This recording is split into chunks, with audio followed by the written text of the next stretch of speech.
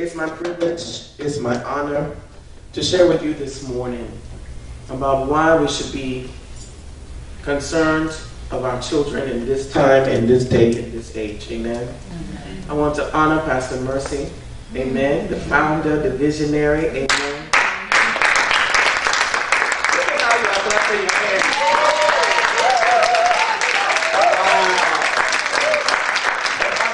To give honor to who honor is due. Amen. Thank you so much. I just want to talk to you about some few things. Amen. And I want to share part of my testimony with you. Some of you were here last year. You heard some of it. But as it relates to our children, by the grace of God, I have 4 children. And my oldest son is called Elijah. And Elijah was the child that taught me how to pray. There were so many prophecies. In fact, when I had Elijah, I was a young girl. I was a teen mother. I was a teenage mother. I got pregnant when I was 15. Yeah, I got pregnant when I was 15. I had Elijah when I was 15 years old. And I didn't know God well. But somehow, some way, there was some sense that there must be a biblical name for this child. And so we named him Elijah. God is wonderful. God is wonderful. When Elijah was 12 years old, I married my husband, who is now a pastor. Elijah struggled with the fact that I got married because for 12 years it was just he and I, single parents, just he and I. So he struggled. Mommy, he struggled. When I tell you he struggled because he couldn't understand why somebody else should come and take his space. He couldn't understand, who is this man? He's African. We don't know him. Where is he coming from? And so it was a challenge. And he began to go through changes. I could see my child changing before my eyes. He began to go through changes. By that time, I was filled with the Holy Ghost. I was a minister. And what I saw, it drove me into a place of prayer that I had never been before. Because when somebody touches somebody you love, it's one thing. But when somebody touches your own flesh, your own child, it's another thing. And that was the time when I began to see, I really began to see things. You know how people say, oh, the Lord showed me this, the Lord showed me that, and God hasn't really shown them anything. Hello? Hi. Oh, are we going to pretend here, or are we talking? Be real with you. Okay. That was the time I really began to see for real. Amen. The entities that were contending with my child. That was the first time in my Christian experience I began to see beasts.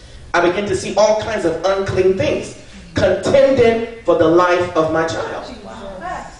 He began to smoke marijuana. He became rebellious. He was a different somebody. I didn't recognize my child. I didn't recognize him. But it was because of the changes and all of what he was going through, he didn't know how to deal with it. So he began to rebel.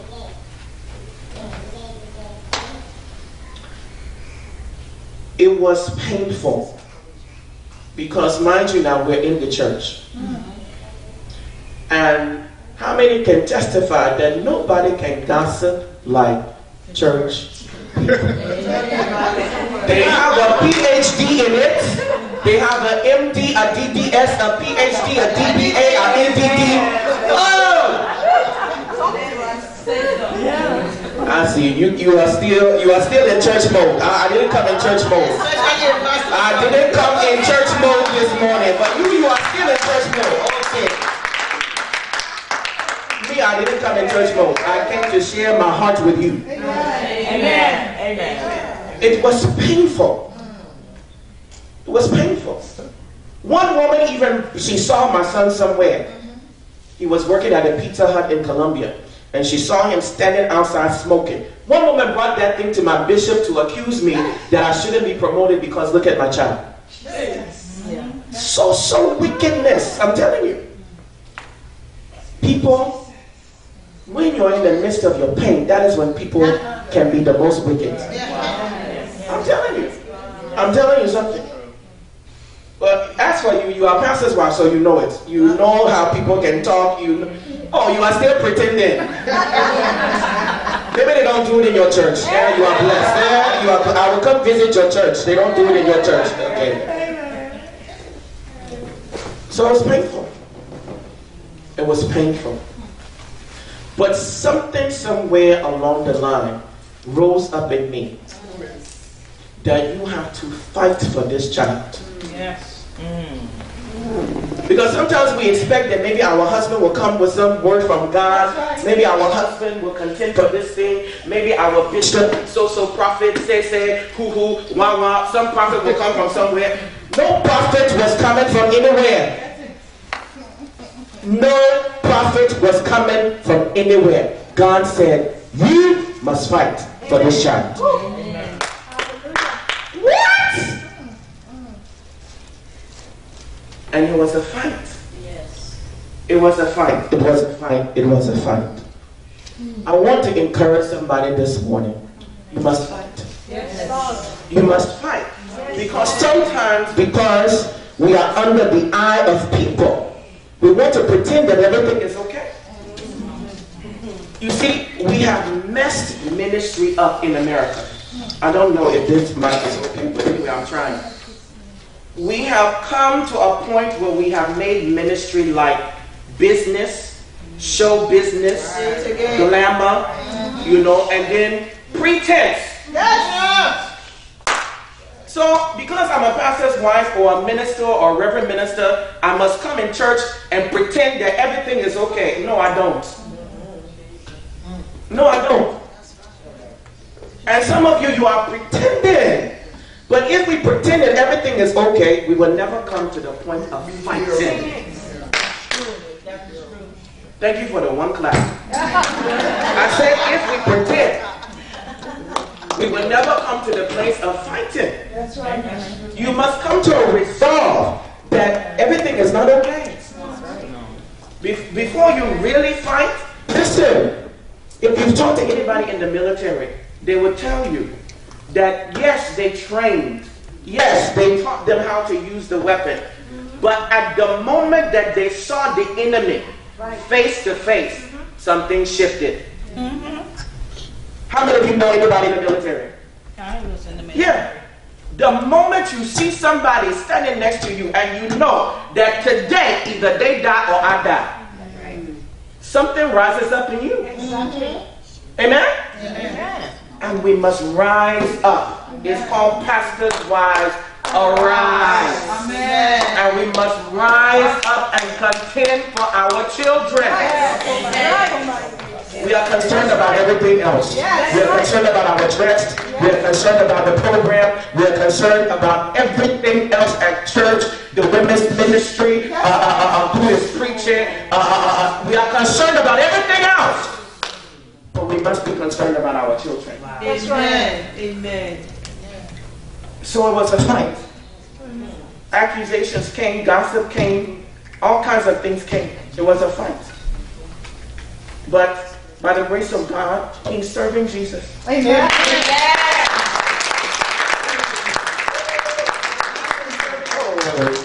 Are you happy? I get he's serving Jesus. I give God glory. I give God honor. I just shared that testimony with you to let you know that we have to contend for our children. Yes. We must contend for our children. You know, the other day I came across something, and it's old news. It's not new news, but it was new news to me about Oral Roberts' grandson coming out as a homosexual. Wow. And I saw it and it grieved my heart.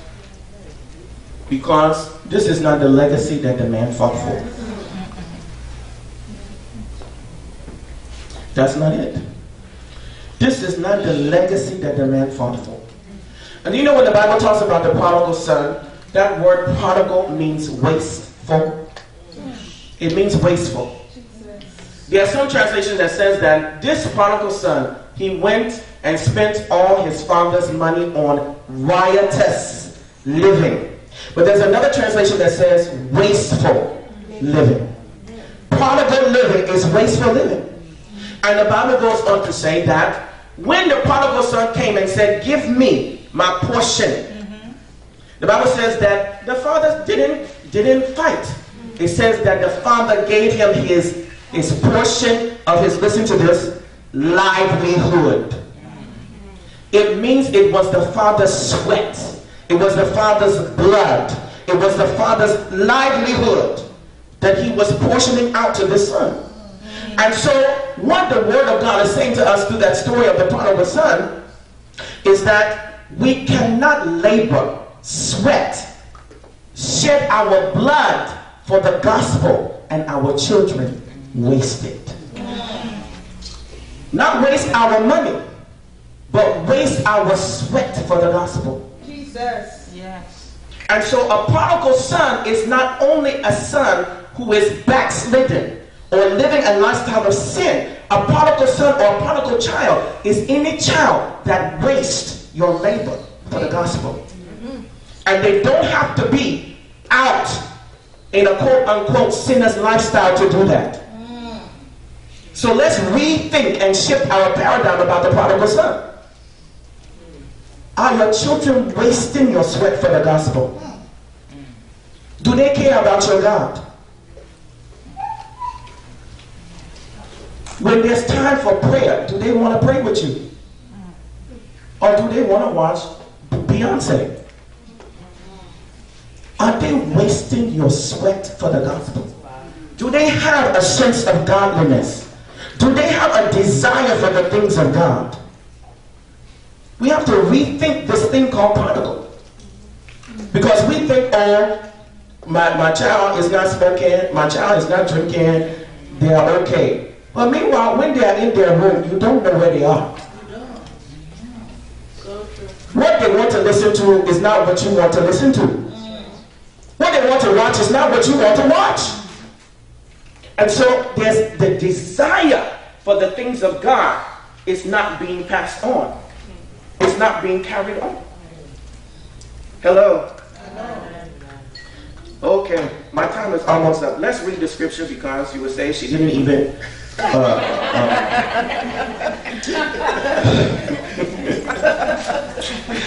Oh, glory to Jesus. Let's read it. Amen. Luke chapter 15, verse number 10. Luke 15, 10. It says, likewise, I say unto you, there is joy in the presence of the angels of God over one sinner that repented. I'm reading the King James. Likewise, I say unto you, there is joy in the presence of the angels of God over one sinner that repented. So, Jesus had been in the midst of some sinners and some tax collectors, and the Pharisees were angry with him. They were angry and they were complaining that this man eats with sinners. And so Jesus began to tell them a story. And the second story that he told them after they complained was this story. The story of the prodigal son. Jesus is the one telling the story. Amen? So that is the background. That is the backdrop. And he begins to tell them the story of the prodigal son. And before he tells the story, he says that, he makes a point. He says that the angels of God rejoice over one sinner that repented. And so the context of the story of the prodigal son and the emphasis is on repentance. If you have a child and you are praying for them, you must be praying for repentance. That there should be the manifestation of repentance. For the Bible declares that it is the goodness of God that leadeth men unto repentance. You have to pray that the goodness of God will manifest in their lives. If they're rebelling in any area, that is your prayer. That is your prayer. Amen? Amen. And he said, a certain man had two sons. And the younger of them said to his father, Father, give me the portion of goods that falleth to me. This son was concerned about possessions and not inheritance. You can write it down. This son was concerned about possessions and not inheritance. That is the number one thing. That's the first thing. And sometimes because we had a rough life, we didn't have enough, we grew up with lack, we want to spoil our children. But sometimes spoiling them with things is the worst thing we can do for them. Because the prodigal son, number one, his heart was not in the right place. His heart was on possessions and not inheritance. So he said, Daddy, give me my stuff. And the father divided unto them his living or his livelihood. Verse 13. And not many days after, the younger son gathered all together and took his journey into a far country. And there wasted his substance with riotous or wasteful living. Verse 14. And when he had spent all, there arose a mighty famine in that land, and he began to be in want. He began to be in want. He began to be in want. Now, I shared my testimony of believing God for my son. I saw my son go through things that I would never want him to go through. But there were times when I had to watch it. I had to wait. Because it was a situation just like the famine that overtook this prodigal son. It was that famine that drove him to come to his senses. That's right. It was the famine that drove the boy to come to his senses. And we as mothers, we always want to protect our children from harmful things. We don't want to see anything bad happen to them. But sometimes they must come to the end of themselves. And they must face a negative situation before they realize, uh-oh, I have missed it. All your talking, mama, is not going to do it. They must knock their head against a wall. In some cases, they must knock their head against a wall before they will what? Come to themselves. And so there was a famine. There was a famine. There was a famine. He began to be in want. Verse 15. And he went and joined himself to a citizen of that country. And he sent him into his fields to feed swine. He did what? Listen at the word. It says he joined himself. He joined himself. He joined himself. Now, listen to this. The Bible says in Proverbs chapter 7 and verse 7 that there was a young man void of understanding. And that man void of understanding went and joined himself to a harlot. When you don't have understanding of who you are, you will join yourself to anything. I told you at the beginning that this boy's focus was on possession and not inheritance. He didn't understand, number one, that he had an inheritance. He didn't understand, number two, who he was. He was void of understanding.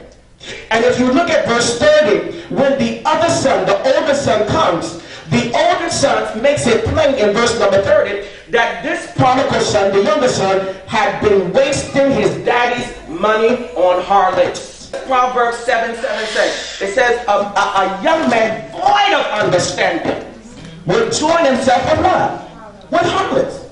So the prodigal son was void of understanding. He didn't understand his inheritance. He didn't understand sonship.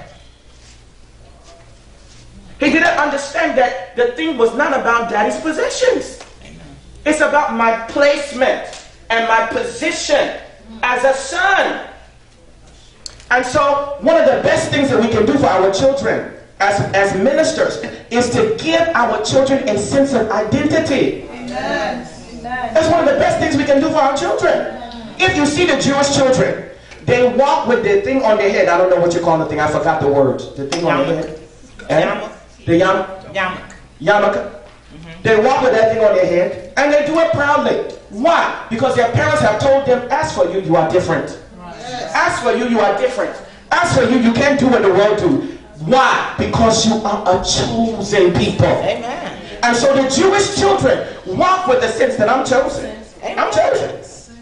And some of them, when they walk in the room, they will command things even more than the adults. Because they have a sense of identity. They do. Amen. So if you tell them, oh no, you can't eat this. We don't eat this. They know why. Because I'm chosen. Yes. I'm God's chosen person. Amen. That is the best thing we can do for our children. Amen. Amen. Is to let them know that you can't do this and you can't do that. Not because it's sin and God doesn't want you to be a sinner. Yes, all right. But because you are chosen. You have a purpose. You are different from everybody else. You are God's special child. There's a mark for greatness on your life. We have to speak into the lives of our children and help them to understand that we are not just imposing rules on them. That's why they kick against certain things that we tell them. They're like, as for me, oh, And they'll be sitting there looking at you like, yes, mommy, but inside they're like, I no go agree. Me, I don't agree. Inside in their heart. Because only reason that you're giving them is sin. That's the only reason we are giving them. We are not giving them a sense of identity, purpose, calling, anointing. Yes. And listen, Mama. Anoint your children. Mama, Yes. don't impose your calling on them. Amen. Amen. Don't impose your calling on them. That's good. My eldest son Elijah, so many words came. Oh, he will be a fiery preacher. Oh, he would be a prophet. Oh, he would be the guy was smoking marijuana. Do you think he wants to prophesy?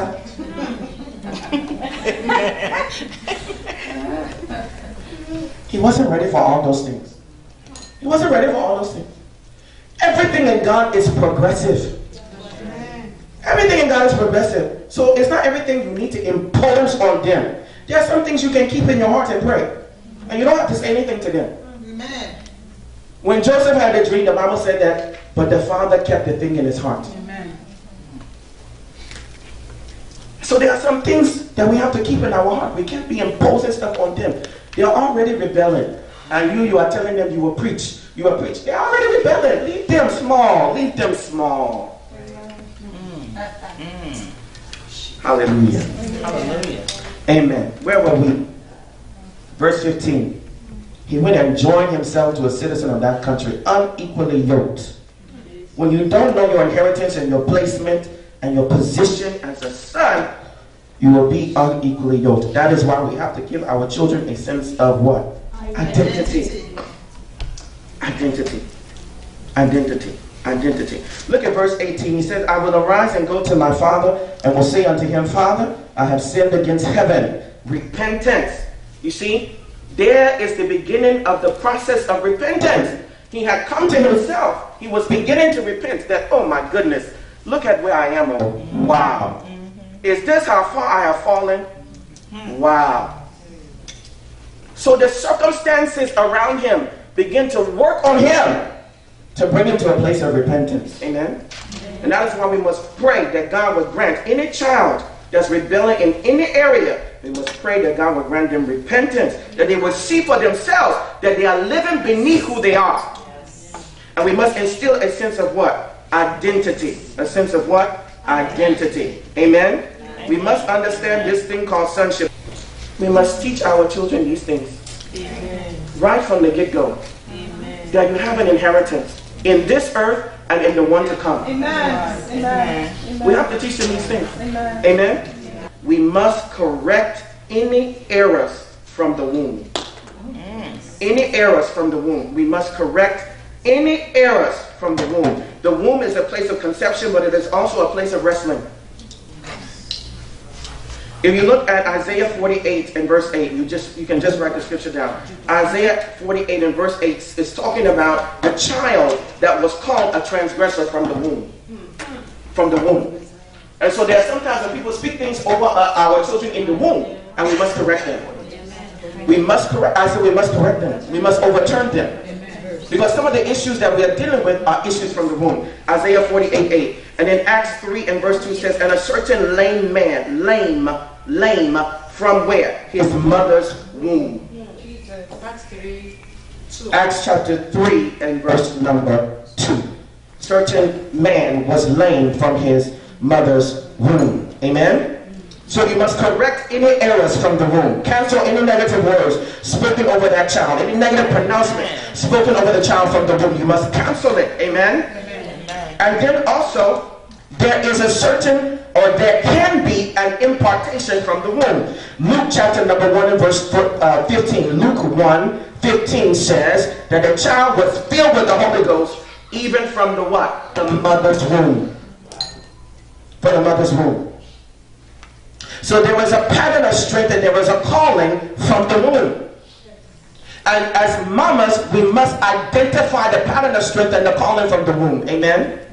Right? You can write down Proverbs 22 and verse number 6. It says this in the Amplified. Train up a child in the way he should go, teaching him to seek God's wisdom and will for his abilities and talents. And so it is not just training them up in the Word of God in general. It is shaping them and pointing them in a particular direction for their abilities and their particular talents. Amen. There is a pattern from the womb. You can see the differences in your children. And so we must point them each in the direction of their particular abilities and their particular talents. Amen? Amen. Hallelujah. Hallelujah. Hallelujah. You can write down Matthew 19:12, Judges chapter 13 verses 5 through 7, Judges 16 and 17. And then also, if you please, write down Matthew 18 and 10. Judges 13 verses 5 through 7. It talks about the fact that Samson was a Nazarite from his mother's womb. So there was a calling and there was a pattern of strength right from the womb. Makes sense. Delilah uncovered it. But mamas, we must discover it. Amen? And we must point our children in that particular pattern of strength and calling from the womb. Amen? So that was Judges 13 verses 5 through 7 and Judges 16 and 17. Also, please write down Matthew 18 and 10. Matthew 18 and 10. Matthew 18 and 10. This talks about the fact that every child has an angel that stands before the face of God. Amen. Matthew 18 and 10. And so the other thing that we must do is we must activate angelic ministry for our children. Amen.